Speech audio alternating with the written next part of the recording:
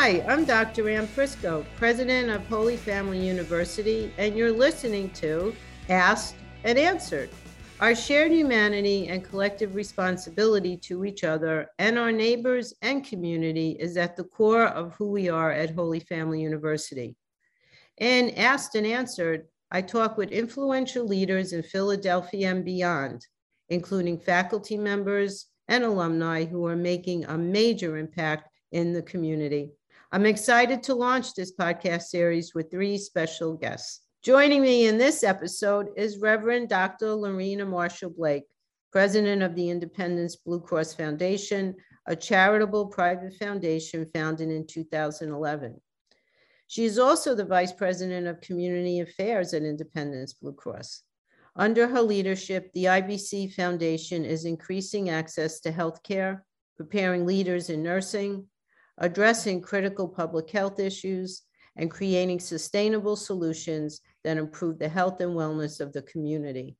Reverend Lorina, welcome to the show. Can you give us the Cliff Notes version of how you got to be where you are today?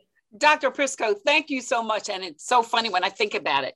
31 years. I can't believe it's been that long. It seems like it was just yesterday. But when I kind of thought about the Cliff Notes, how I got to where I got to, there are several quick things that I'm going to mention. And I think you'll probably join me in some of these. And please call me Lorina, okay? And if it's okay, I'll call you. You call me Ann. Is that okay? All right, great. Couple of things. When I thought about how I got to prayer. With a lot of prayer. I guess I had a life statement or scripture that's guided me. And it was that Jeremiah 29:11, for the Lord declares, I have a plan for your life, not to harm you, but to give you a hope and a future. And so that was one thing. Prayer got me here. Okay. Secondly, position, being in the right position at the right time. And not only being in the right position, but being ready. And even when you're not ready, taking the risk. And then say, better to step forward than to step backwards. So prayer, position, and then a big one for me is I got to where I got to is relationships. My joke is I'm R&B, and that's not rhythm and blues. I'm a relationship builder. So when I meet people, I often think to myself, I said, how can we find a way to get together again? And often when I meet people, I jot them a note. It was great meeting you. And I almost put them in a little file like 3 months later and tickle it back out and say, just checking in, how are things going? So I'm all about relationships because relationships are key to every single thing we do. I'm sure there at the university, relationships are important. Dr. Maya Angelou says, people won't remember what you said, they won't remember what you did, but they will always remember how you made them feel. Yeah. So it's always important to me that people realize that they're important. And then another thing is, I have a saying, do things right so you can do the right thing. And that's what I've had to try to do with my career. Again, is to do the right thing. And then finally, if I had to say one other thing is excellence. Excellence is everything because mediocrity is nothing. I always try to bring my best, my authentic self to whatever it is that I've done. And throughout my career, those are some of the tenets that have worked, that took me all the way from being an administrative assistant to being a president of a $150 million foundation. But again, you know me, I'm going to do it because it's reverently, to God be the glory. Because, I sit here because for such a time as this, because I've been given the privilege and the honor of leading this foundation. So those are just some of the things that sort of guided me. Yeah. And ultimately, I think what drives you also is wanting to make a difference. There you go. I'm a mad woman, which means I'm a woman making it. I'm mad all the time, Doc. All the time, man. It's like, what do we do today to advance the world, right? Yes. And so let's pick up on the role you played at Vine Memorial Baptist Church. I'm very fond of saying, since I joined Holy Family last summer, onward and upward in faith and family. In part because it emphasizes the importance of faith and reminds me of my calling and mission in higher education. So what role does, and you sort of alluded to that already, what role does your faith play in your sense of self and how you approach your work? I've been at the church that I'm at since I was 7 years old. So I won't say how old I am now, but needless to say, I've been there my whole life. But again, when I think about my faith, it's absolutely at the core of who I am and who I represent. You meet me, you meet Jesus. Okay, there rarely is there a conversation that my faith is not interwoven in who I am. As a matter of fact, one of my favorite acronyms for faith is fully and intensely trusting him. I don't trust me, I trust him. So I always try to make sure. I was thinking about this and how David would always, most of the time, would inquire of the Lord. So I'm often saying, okay, even when I became the president of the foundation, I was sitting there and I said, okay, Lord, what's this all about? And having my own little conversation, at which point when they asked me and I said, are you sure you have the right person? And they said, we're sure we have the right person. And they said, why would you say that? I said, well, let me say this. And this goes back to my faith, that I want to be the voice for the people who are not around the table. I want to be certain that everybody is represented and that nobody, regardless of economic status or any of that. And I think, again, that goes back to the way Jesus was. He was no respecter of persons. Okay. So in other words, everybody is important. Everybody's a VIP. The other thing when I think about faith is that, and this was this morning, I was on a 6 a.m. prayer call. I do a 6 a.m. prayer call every day. And this is my week to lead. My word this week is bold. So I think it's being bold about my faith, not forcing it on people, but letting people know that my faith, it's who I am. I don't separate the two, even in corporate America. My folks are real clear. Lorina, you can come here to get your programs, your funding, but you can also come here and get a prayer, or you can get an opportunity to just kind of sit and talk. And like I said, no judgment, just listening. It's a major part of who I am every day, not just today, but every day. I never leave home without it, along with my credit cards, but I never leave home without it. When we think about how faith informs the work and your work to choose to be at a place like the foundation, let's talk a little bit about how that informs the way you think about your role in mentoring other women. I have a wonderful saying. It's not mine. Madeleine Albright says it. Said it's a special place in hell for women who won't help other women. Okay, that's my first thing. The second quote is one by Michelle Obama, which is one of my favorites, where she says that you should have 3 good friends. 1, you aspire to be like. 2, someone who can get in your world and say, hey, Lorina, that was not a good idea. That was inappropriate. But 3, you should always be pulling someone behind you. And that's where the mentoring comes in. We should always be pulling someone behind us, hey, to even replace us. I mean, I will not be at Independence forever. So I have to make sure that there's someone that can step in and it's seamless. So it's not the programs and all the things that we've done don't fall by the wayside. But mentoring to me, it makes me think of, again, just a sister away. And I mentor guys and girls, men and women. So again, it's how do I help you to become who you want to be? Or better yet, when I look at mentoring, it's the mentee and the mentor, and sometimes those roles switch. I just recently did an event for the Girl Scouts, and one of my mentees was my co-chair. Well, you know what I'm doing? I'm setting her up to be chair.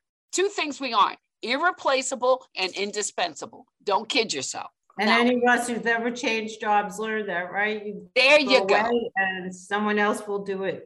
I've always felt mentorship rolls back to what you talked about with relationships, because many times I think young people think they're going to have to form a formal relationship with someone and call them their mentor. Mm-hmm. And I explain to people, it could be a peer, it could be a colleague. Yes. These mentorships actually come out of relationships. They don't have to be some formal, defined mentor. And don't be afraid to ask. I mean, people are always flattered when you ask them, can I be? And if they don't, well, if not now, can you do it later? I call we're a CEO, Chief Executive Officer of your life. So then you start to put these people in your cabinet that help guide you, that help direct you. And look, every board I get on, my first question is, where are the young people? Because I want their view and really setting them up again to move up into leadership. And I think that's about leadership, and that you can't hold it so close to the vest that you don't allow others to come in, and especially young people. I don't always agree with them, but that's okay. Yeah, it's that willingness to expose them and include them. Exactly. So let's talk about one of yours and my big passions, which is nursing. Right. Yes. At Holy Family University, we're very committed to nursing. We have a history of course, the sisters established the college to train folks to be nurses and teachers. And of course, we have a much more expanded portfolio now. But talk to a little bit about the commitment that the IBC Foundation has to the nursing world and the amount of money. I mean, 22 nursing schools, $15 million in nursing scholarships. And we know how important it is. What was the recent New York Times article? Said something like, we need to educate and replace hundreds of thousands of nurses. We do, because they're on the front line. I always say nursing is our sweet spot because we've been in nursing since actually 2004, okay, when the conversation first started with the deans of the nursing school. But under the foundation, we've had it since 2011, but we were in it even before the foundation was formed. But again, we feel, and I believe you join me in this again, investing in the education and professional development of nurses is vitally important. My joke always is there a nurse in the house, not a doctor. I want a nurse, okay? And nurses, I think you said, play a vital role in our communities and our healthcare system. Again, in addition to supporting scholarship, and then, we have our foundations, our nursing internship program has an 18-year history of helping to prepare nurses to deliver culturally, and see, this is key, culturally competent care to diverse patients in our community, because everybody doesn't look the same. And people often are more comfortable when they see someone that looks just like they do. So we're all about filling that pipeline. When I think of nursing, look, nurses rock. Okay, that's not my quote, but I'm going to say it anyway, because the nursing degree, I think, prepares nurses for so many other roles. Nursing is important. I think if more boardrooms had nurses in there and nurse leaders in there, and heck, even the country had more nurses involved, that a lot of this decision making would be different. When I think of our Nurses Can campaign, which was launched to inspire and empower current and future nurses to pursue roles beyond the bedside. And that's it. What can we do beyond the bedside? And that's what I mean when I talk about boardroom. That's when I talk about Independence has over 300 nurses. They're not at the bedside. So again, there's so many other places that they can work and be, and that whole skill set. I mean, I love that nurturing, but also the business. Right. When we say nurses can, guess what? Nurses can. Right, because it's a very challenging curriculum. And in addition to that, we want them to have the compassion and the care and the empathy for the people they serve. Exactly. I want to put a plug in. One of the other things we really need are nursing educators. So we need nurses without question go back into the classroom to teach this next generation of nurses. We just don't have enough nursing educators as well. See, and that's it. And finding a way, education is expensive. So finding programs that assist folks, and if I have to step off and go back to school, that I still can maintain my family and all those other things. But you are so right. You are so right. Yeah, and this is where much of the scholarship support, I know that certainly you provide Holy Family, really makes a difference. Right. One of the most popular programs right now is the second degree nursing program. So it's students that already have a bachelor's degree, but have decided they want to come back and pursue a career in nursing. Exactly. And so they're anywhere from 15 to 18 to 22 months. So how does someone who's already been out in the world come back and pursue a degree like that? Well, scholarships make all the difference. Great. And following up on what's happening in nursing, besides the general need for the next generation to be prepared to be nurses, we know a lot of the issues have been around frontline health workers and the mental health status of those workers. So right. Do I talk a little bit, because I don't think we talk enough about the fact that nurses, they face mental health issues too, for the trauma that they experience every day. And, and they face it every day. The 2020 study by Mental Health America indicated that a significant amount of healthcare workers are experiencing stress, anxiety, exhaustion, and burnout. And nearly half of the nurses who responded felt that they do not have adequate emotional support. But let me tell you what we were able to do. And I got so excited when we did it with regard to the mental wellness initiative. We recognized, first off, the need for additional mental health resources. So the foundation awarded funding to establish the NeuroFlow pilot program with the Trinity Health Mid-Atlantic Health System. This pilot program improves the mental health and well-being of frontline nurses by providing access to on-demand tools as well as care coordination. Let me tell you how it worked. The technology supplied by the Philadelphia-based software, it was like an app company, NeuroFlow. It allowed more than 1,500 healthcare workers and nurses to log daily insights. This is what I'm feeling. This is what I'm going through. It even had mood scores and journal entries. And the program also provided access, here's key, to a clinical care team who could monitor population health trends and urgent alerts that are automatically triggered to prevent major mental health events. And again, we've already got some results that have come back, so we're really excited.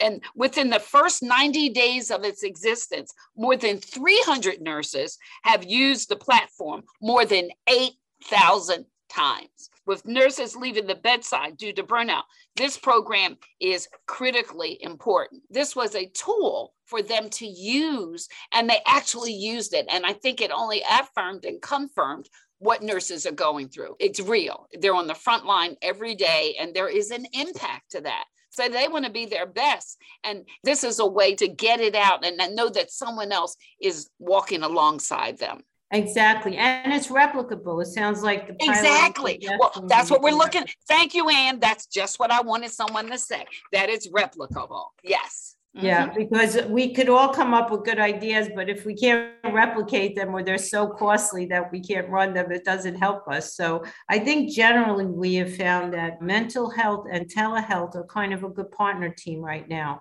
I agree. We went to telehealth because we needed to, but I think we're finding, I know our own students seem many times more willing to speak to a counselor through a telehealth visit than to show up in their office. I just saw a study just yesterday that they said during the pandemic, telehealth was used 2,000 times % over than it was prior to the pandemic. So I think, and that's a tool that I believe that we will still continue to use because it gives people access who have transportation challenges, they can't get there, they can pick up the phone and just have that conversation with their doc. It's very interesting. Right here at Holy Family, we do the master's in counseling psych and the doctorate in counseling psych. And during the beginning of the semester, when I was still fairly new, I had a young man come and visit with me who's a psych major. He's a senior African-American from the community. And he said to me, Dr. Prisco, I think we should have a half day where we invite young Black men to Holy Family to talk to them about mental health issues because our community doesn't talk about it. And I started laughing and I said, I agree and I would love to do this. But I also have to tell you, I'm from an Italian-American background and Italians don't believe in talking to therapists either. They think, you don't do that. It's just not, why would you? Exactly. Right? You're supposed to buck up and be tough and not even address. You're in this world a little bit more now, yeah, too. Mental health concerns are a national issue affecting our local communities. And again, whether it's African-American, Italian-American, Latinx, folks just didn't talk about it. Okay. It was always, well, you'll get better. It'll be okay. Let me say this. It's okay not to be okay. And I've learned that, okay, having had counseling myself. And so again, it's personal, but we have to change the narrative so people realize that, hey, you can go for help. And now more than ever, we recognize, I think we do, that mental health is a critical component of individual and community well-being. The foundation's focus on addressing the mental health needs of underserved youth. We are actually doing a project at Girard College where we're working along with the families. We're working with Children's Hospital because out of their student base, 80% have either had trauma or been in trauma. Yeah. So this was a way to start to address it. And again, we are working along even with the police athletic league and with their young people in an effort to, to programmatically do things. Hey, you're okay. We're going to work together with you. And again, it's more a disease, okay, as opposed to it being, the stigma that overlaps on this is what keeps people, I believe, from going for help. But we have to let people know it's okay. It really is okay. Rather than there's something wrong with you or something defective about you as an individual, right? To need exactly. to help. It's tough. It really is. It is tough. We've all worked on this. So let's talk about this idea of the way you're trying to utilize all the different resources in a community. Many times as higher ed institutions, we talk about ourselves. Holy Family considers itself an anchor institution in Northeast Philly, if not Philly border and Lower Bucks County.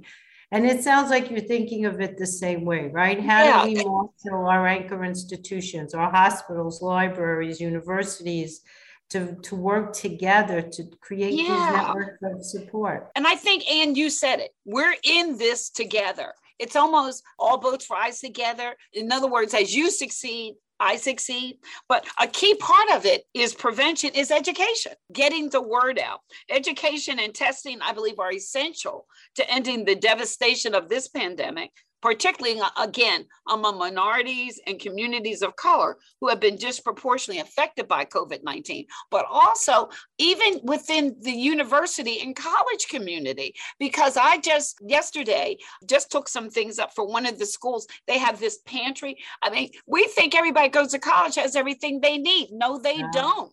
There's some basic things. I mean, like toothpaste, deodorant, and that can be stressful if you don't know where it's coming from. So again, standing in the gap.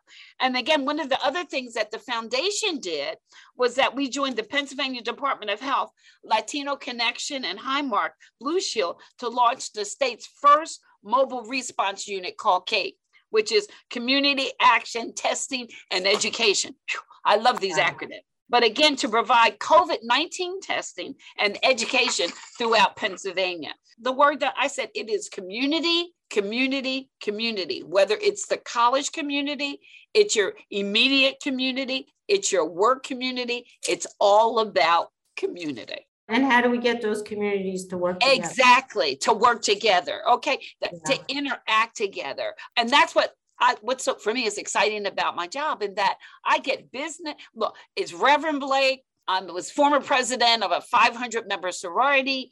I'm president of the Independence Blue Cross Foundation, VP of Community Affairs. Again, I'm a link. So all these things link together. And, I'm a college grad, all those things. But I'm a kid that grew up in the community, and I'm still committed to the community, whether it's the local and all those other communities too. Is it convenient? No, it's not, but that's not what it's about. It goes back to where you started. It's not about me, but it really is, how do I ensure that everybody is included, that inclusiveness? That's so important. One of the things that I know we've started a new major at Holy Family is called Health and Wellness Promotion.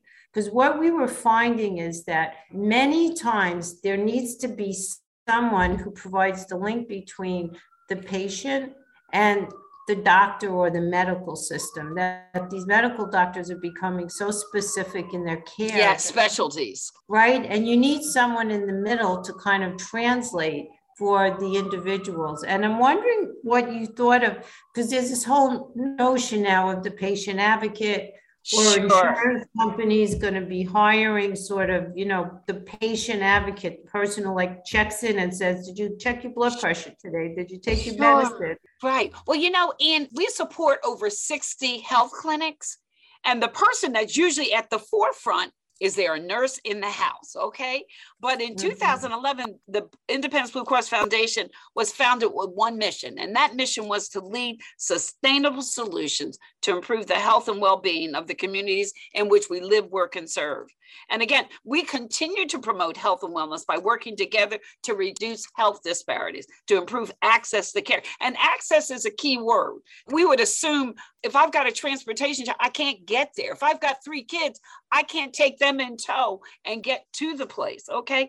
And again, how do we serve our neighbors in need? I said to someone, don't tell me you care, show me you care. how do we, meaning the foundation, help alleviate these health disparities, okay? And don't go in dictating whether it's the college community, the regular community. In other words, we need to listen so we can hear what the real concerns are of the community. But as always, nurses play an integral role in the delivery of not just care, but culturally competent healthcare and the advancement of culturally competent healthcare workforce. It goes back to something I said earlier. I need to be able to see me and know that you understand where I'm coming from. How do we level the playing field? That's really what it is. How do we ensure that whether it's Ann or it's Lorina or it's BB or, or John, whoever that is, how do we level that playing field so they get access and they get quality care? Because I say, just because you're poor doesn't mean that you don't deserve quality health care. I would add education, right? So absolutely, the same thing with it. How do we provide absolutely that? And everyone gets a good education. And the key to my success was education. My parents always told me the key to you is education, because once you get it, nobody can take it away from you. It's what you do with it. But it is in 2022, it's no different than when it was when I was in junior high and high school and then in college. Education is key. That's why an educated community thrives, and we want the community to thrive and to do well. Amen. And there you go. Amen. Okay. Amen. I mean, that's where most of us as first-gen kids have learned, right? Education is the key to social mobility. Exactly. Right. And that education could be 2 years. It could take you 10 years. It's right. Limit to education. And I'm back in school, finishing up my master's of divinity. I'm 17 credits away. I'm almost done. Right. Congratulations. But I will be a lifelong learner. There's always something to learn. Always. Yeah. So I want to learn something fun about you. Oh, okay? Lord. So, I'm new to Philly. I am a New Yorker. I'm really loving living here. My husband and I are living in Center City. So we're really having fun. Oh, great. Because Philly's a walking town. So that's great. Yeah. So we're having a lot of fun. But I need to I'm going to ask you some Philly questions, which I think you'll probably understand. Okay. So I'm going to ask you about choices. So here we go. Cheesecakes or soft pretzels? Okay. Cheesesteaks. Cheesesteaks. I said I know what you meant. Cheesesteaks or soft pretzels. That's too funny. And you have Pat's or Gino's, but there is a place in Roxborough called D'Alessandro's, which is the best. The best. Oh, yeah? I'll have to write that one down. So D'Alessandro's is one of our choices. So I know these are bridges. Betsy Ross or Ben Franklin? Ben Franklin. Ben Franklin's easier. Yes. The Man or the Academy of Music? The Man, because I'm on the Man board, and they're right there in the community in West Philly, right around Parkside Avenue. And they're always doing programs to enhance the community. So, and I love the Academy of Music, but the Man is boots on the ground right there. Fabulous. How about Rocky or Sixth Sense? Now, really, Rocky. No, I'm a Rocky person. What's the Sixth Sense? What is it? Dead people? I don't do that one well. And a little creepy too, I think. Yes. Flyers or Sixers?